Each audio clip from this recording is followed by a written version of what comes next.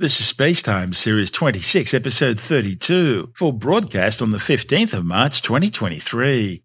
Coming up on Spacetime, the Mars helicopter undertakes its 46th flight on the Red Planet, more evidence that Mimas could be a stealth ocean world, and 2 NASA spacecraft back online following separate computer glitches. All that and more coming up on Spacetime. Welcome to Spacetime with Stuart Gary.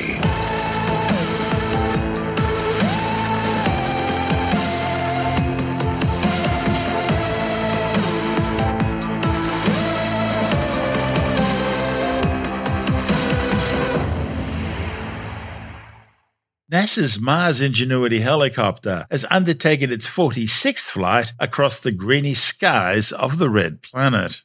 The 445-metre-long flight was designed to reposition the tissue box-sized twin-rotor chopper for future scouting missions. Mission managers at NASA's Jet Propulsion Laboratory in Pasadena, California, say the aircraft flew at an altitude of 12 metres for 135.9 seconds, reaching a top speed of 5.3 metres per second. It's another success story for the tiny little chopper. Ingenuity arrived in Jezero Crater attached to the underbelly of the Mars Perseverance rover back in February 2021. Its mission was simply to see whether or not an aircraft could fly in the ultra-thin Martian atmosphere. The 1.8-kilogram autonomous drone has now well and truly exceeded its original 5 test flight program, providing valuable advanced scouting services for the Perseverance rover in its ongoing search for past life on the Red Planet and the collection of geological samples for eventual return to Earth. Importantly, the choppers also survived a cold Martian winter. And when winter comes to Mars, the surface of the Red Planet is transformed into a truly otherworldly scene. Snow, ice, and frost accompany the season's sub-zero temperatures. Some of the coldest of these occur at the planet's poles, where it can get down to as low as minus 123 degrees Celsius. But cold as it is, don't expect any snowdrifts. No region of Mars gets more than a metre of snow anyway, and most of that falls over extremely flat areas.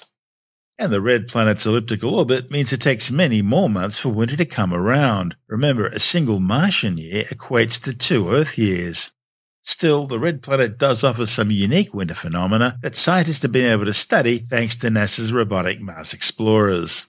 Unlike the Earth, Martian snow comes in 2 very separate and distinct varieties. There's water ice, and there's carbon dioxide, or dry ice. Because Martian air is so thin and the temperature's so cold, water ice snow sublimates or becomes a gas before it touches the ground. The dry ice snow, that's the one from carbon dioxide, actually does reach the ground.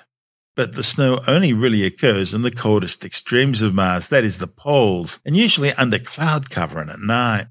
Cameras on most orbiting spacecraft can't see through those clouds, and because it's so far north, there are no surface missions there. It's simply too cold for the rovers to survive. As a result, no images of falling Martian snow have ever been captured. But scientists know it does happen thanks to a few special instruments. NASA's Mars Reconnaissance Orbiter can peer through the clouds using its Mars Climate Sounder instrument, which detects light in wavelengths imperceptible to the human eye. And this ability has allowed scientists to detect carbon dioxide snow falling onto the ground. And back in 2008, NASA sent its Phoenix lander to Mars. Phoenix landed within 1,600 kilometres of the Martian North Pole, and from that location, it was able to use a laser to detect water ice falling as snow. Because of how water molecules bond together when they freeze, snowflakes on Earth have 6 sides. And the same principle applies to all crystals. The way in which atoms arrange themselves determines a crystal shape. In the case of carbon dioxide, however, the molecules in dry ice always bond in forms of 4 when frozen. And because carbon dioxide ice has a symmetry of 4, scientists know that dry ice snowflakes would be cube-shaped. And thanks to the Mars Climate Sounder, we can tell that these snowflakes would be smaller than the width of a human hair. Water and carbon dioxide each form frost on the Martian surface, and both types of frost appear far more widely across the planet than snow does. The Viking landers saw water frost when they studied Mars in the 1970s, While more recently, NASA's Mars Odyssey Observer spacecraft observed frost forming and sublimating away in the morning sun. But perhaps the most fabulous discovery comes at the end of the Martian winter, when all the ice that builds up begins to thaw and sublimate back into the atmosphere. As it does so, the ice takes on bizarre and beautiful shapes that have reminded scientists of spiders and Dalmatian spots, fried eggs, and even Swiss cheese. The thawing also causes geysers to erupt. See, translucent ice allows sunlight to heat the gas underneath it, and that gas eventually bursts out, sending fans of dust into the sky. And scientists can then study these fans to learn more about which way the Martian winds are blowing. This report from NASA TV. Did you know that Mars experiences snow, ice, and a real winter? Let's go check it out with our NASA spacecraft.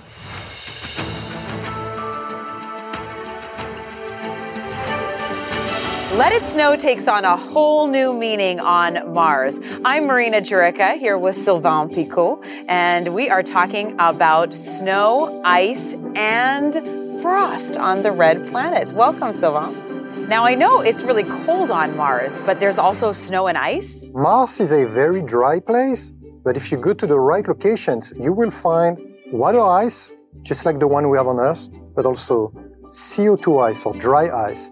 Now, I know we can see frost at the poles, but can you see frost anywhere else on Mars? In the 1970s, the Viking landers observed water frost forming on the ground far away from the poles. So we know that the frost, similar to what we have on Earth, forms in those landscapes on Mars. That is cool.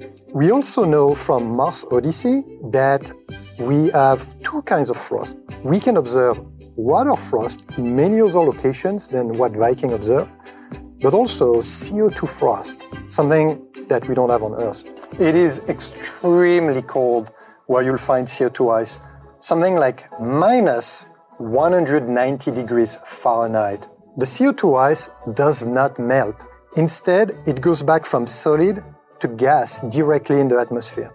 That leads to the formation of really unique surface features. For example, we see spider-shaped features, fans, geysers, Dalmatian spots, fried eggs, all kinds of unique objects that are really challenging to understand, but that are beautiful and unique to Mars.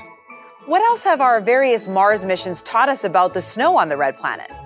A few things. First, the Phoenix lander, a NASA mission that arrived at Mars in 2008, observed beautiful frost landscapes that formed around it. The Phoenix lander had a LiDAR. This is an instrument that shoots a laser up, and if there's a cloud or something that's falling down from the sky, like snow, you get a return. Basically, you light up the sky, and you can see when snow forms and falls, and it did. The Phoenix lander was also able to scratch the surface and for the first time see this water ice just below the ground. This is the kind of water ice that astronauts could potentially use in the future when we go there. And in that report from NASA TV, we heard from Mars scientist Sylvain Picot from NASA's Jet Propulsion Laboratory in Pasadena, California. This is Space Time. Still to come, there's growing evidence that Saturn's tiny ice moon Mimas could be another ocean world. And two NASA spacecraft back online following separate computer glitches. All that and more still to come on Space Time.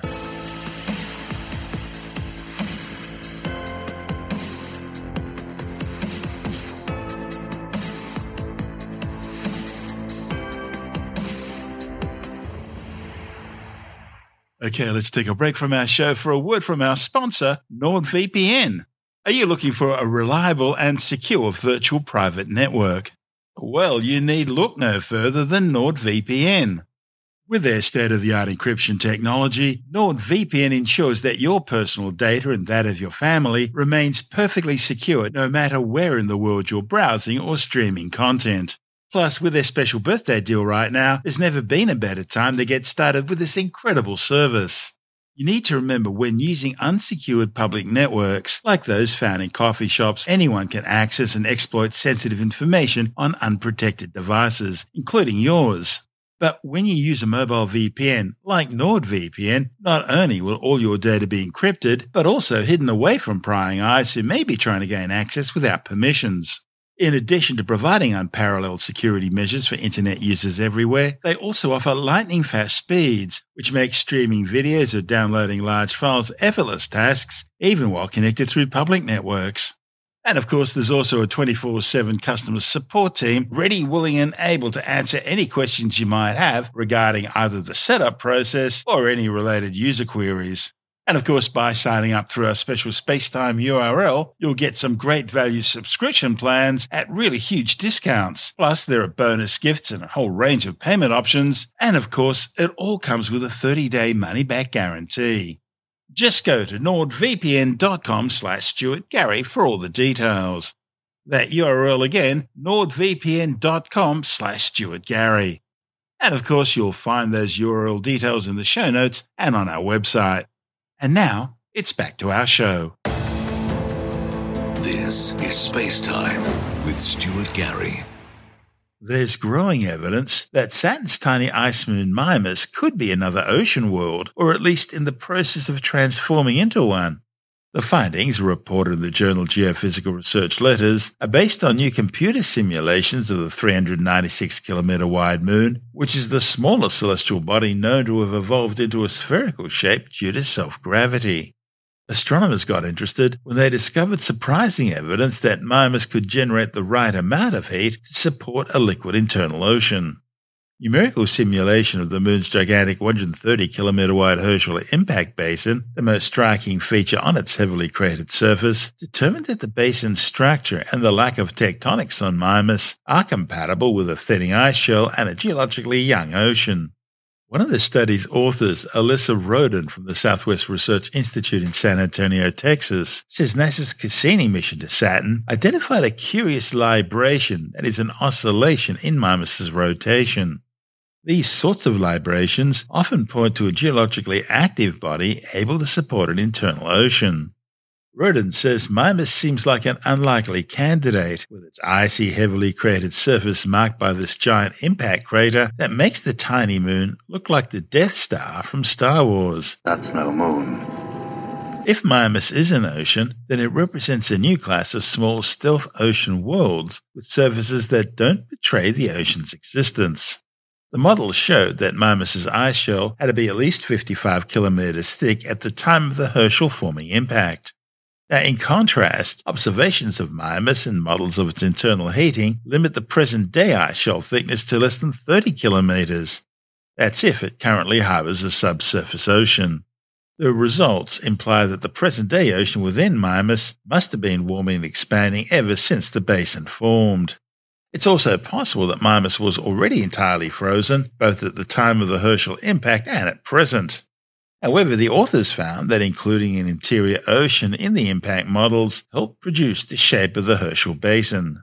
You see, Herschel could not have formed in an ice shell with the present-day thickness, at least not without obliterating the ice shell at the impact site.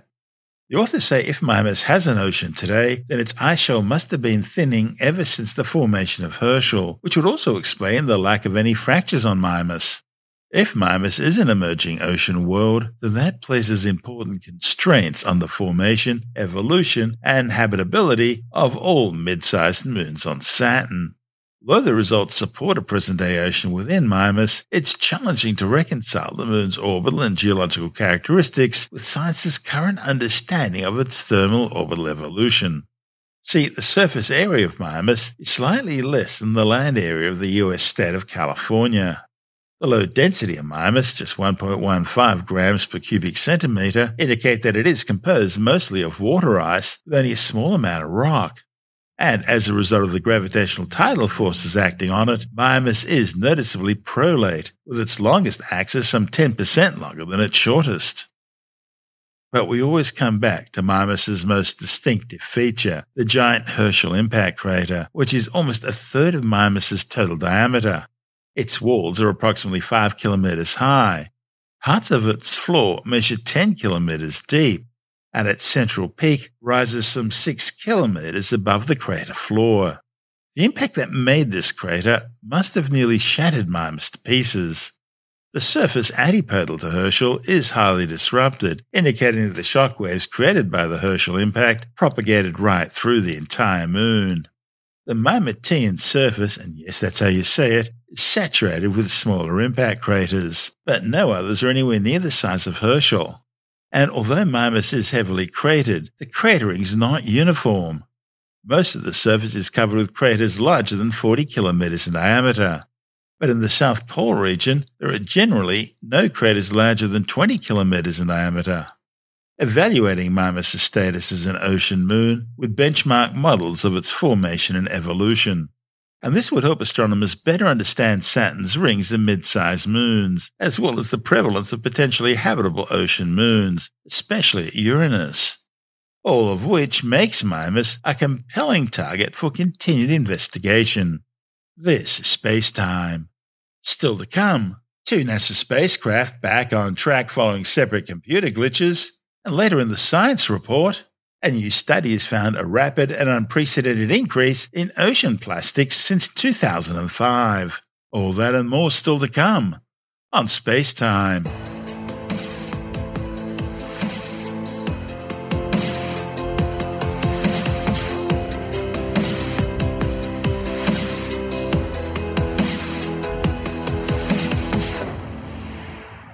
NASA's Interstellar Boundary Explorer spacecraft IBEX has returned to operational status after suffering a computer glitch last month which saw the probe enter an emergency contingency mode after suddenly becoming unresponsive to commands after resetting its flight computer.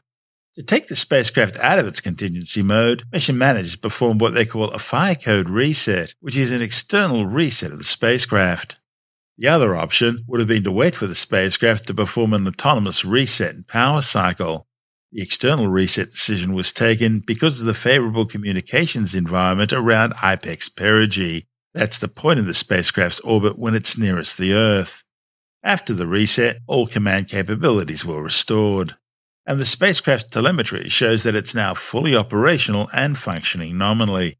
But no word yet as to what actually triggered the issue in the first place. Launched in October 2008, IBEX is mapping the boundary where solar winds, that the stream of charged particles flowing out from the Sun, interact with interstellar space and the stellar winds from other stars. Meanwhile, there's no answers yet as to why NASA's MAVEN spacecraft, which is orbiting Mars, suffered its own computer glitch last month. MAVEN entered safe mode after encountering an issue with its inertial measurement unit, which measures the spacecraft's rotation. The IMU had been powered up in preparation for a minor maneuver targeted to reduce eclipse durations in 2027. The probe exited safe mode and is currently operating in all-stellar mode, which doesn't rely on IMU measurements. All communications relay and scientific operations are continuing nominally. But mission managers are still trying to determine what exactly caused the problem and how to respond. MAVEN was launched in November 2013, entering Mars orbit in September 2014. The mission is studying the red planet's upper atmosphere, ionosphere, and interactions with the Sun and solar wind in order to better understand the loss of the Martian atmosphere into space. Understanding atmospheric loss on Mars gives scientists a better insight into the history of the red planet's atmosphere and climate, the loss of its liquid water, and some clues about the planet's past habitability. As well as its own scientific mission, MAVEN also acts as a communications relay satellite, picking up signals from the ground and from other orbiting satellites and then transmitting them back to Earth. A vital role when you're so far from home. This is Space Time.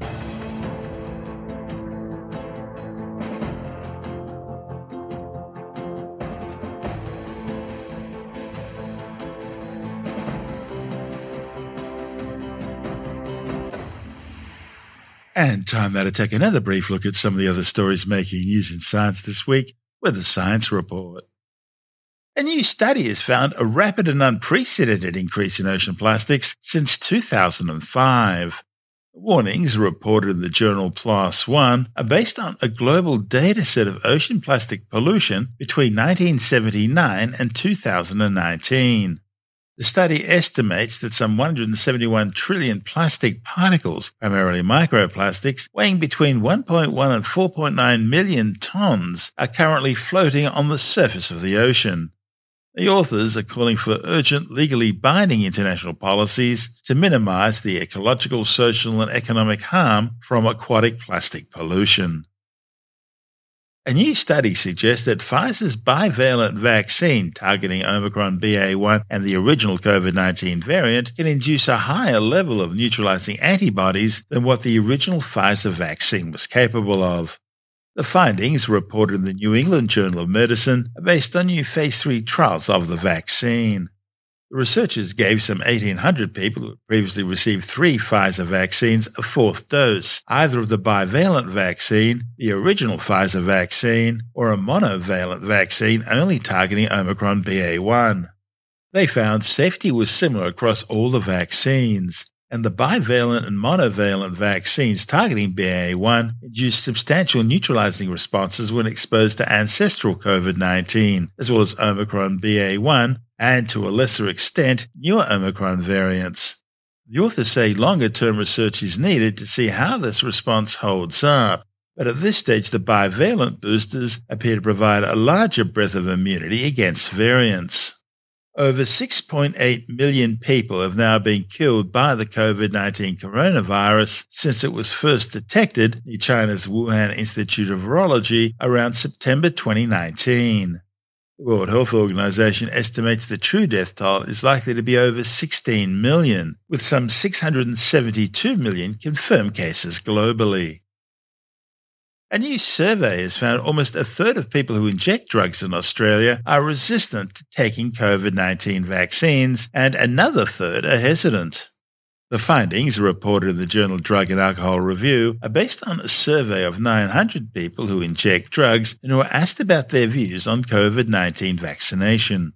They say people who had unstable housing, were younger, and mostly used methamphetamine were likely to be less willing to get a COVID-19 vaccination. They say those who were vaccine hesitant were likely to express a lack of trust in the government and a belief that COVID-19 is not severe.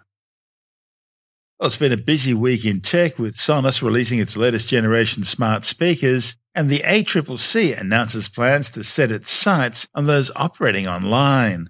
With all the details, we're joined by technology editor Alex Zaharov-Reutt from ITWire.com. Well, this is the Australian Competition and Consumer Commission, and they've got a digital platforms branch which is conducting a 5-year inquiry into markets for the supply of digital platform services in Australia, and obviously their impacts on competition and consumers. Now, this was following a direction from the then Federal Treasurer in 2020, and it reports to the Treasurer every 6 months. What it does is it examines the different forms of digital platform services, the advertising services, as well as data brokers. Sounds to me like they're bringing the digital world into the real world. Yeah, well, I mean, they're looking at large digital platform service providers like Alphabet, which of course is Google, Amazon, Apple, Meta, which of course is Facebook, and Microsoft. And all of these companies are continuing to invest heavily across different sectors and technologies. And this all creates an interconnected set of products and services. And of course, we now have AI as the big thing that all of these companies are jumping into.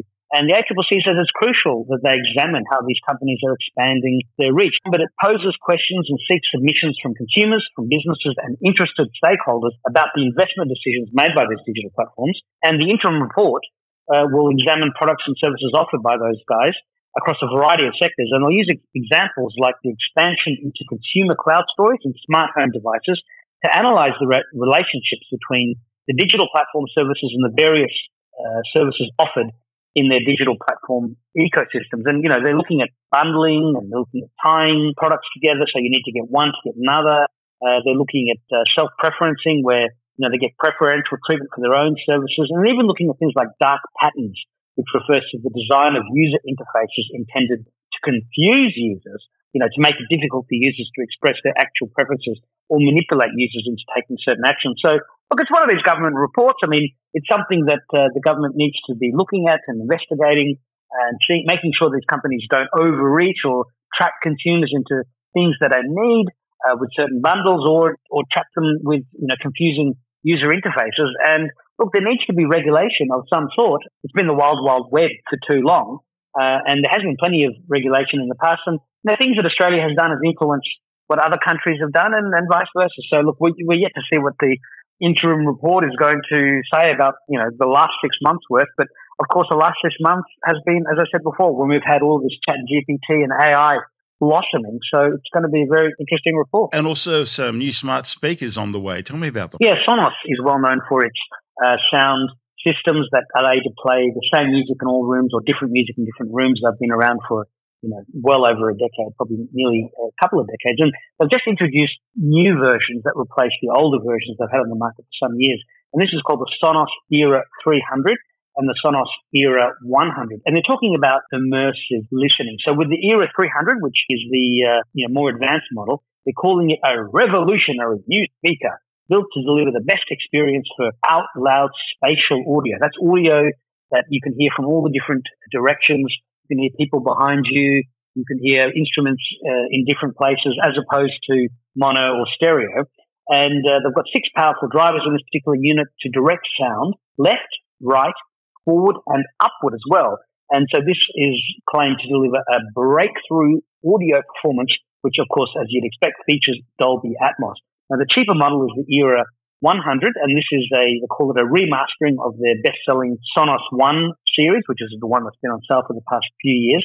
And it's got next-gen acoustics. And in additional news that will please Apple Music listeners, Sonos has said it will add support for spatial audio on Apple Music starting from March 29, 2023 in Australia. So this is an upgrade to the speaker systems that Sonos has been delivering. And they were delivering speaker systems long before the HomePod arrived or the Google devices arrived. So they've got some pedigree in this area. They're coming to a store near you soon. So, obviously those who already have Sonos speakers may be tempted to upgrade, and the existing models I'm sure will work for some years yet. But as with everything, there's new phones, there's new TVs, there's new cars, there's new everything else. Well, there's new smart speakers from Sonos as well. That's Alex Zaharov-Reutt from ITWire.com.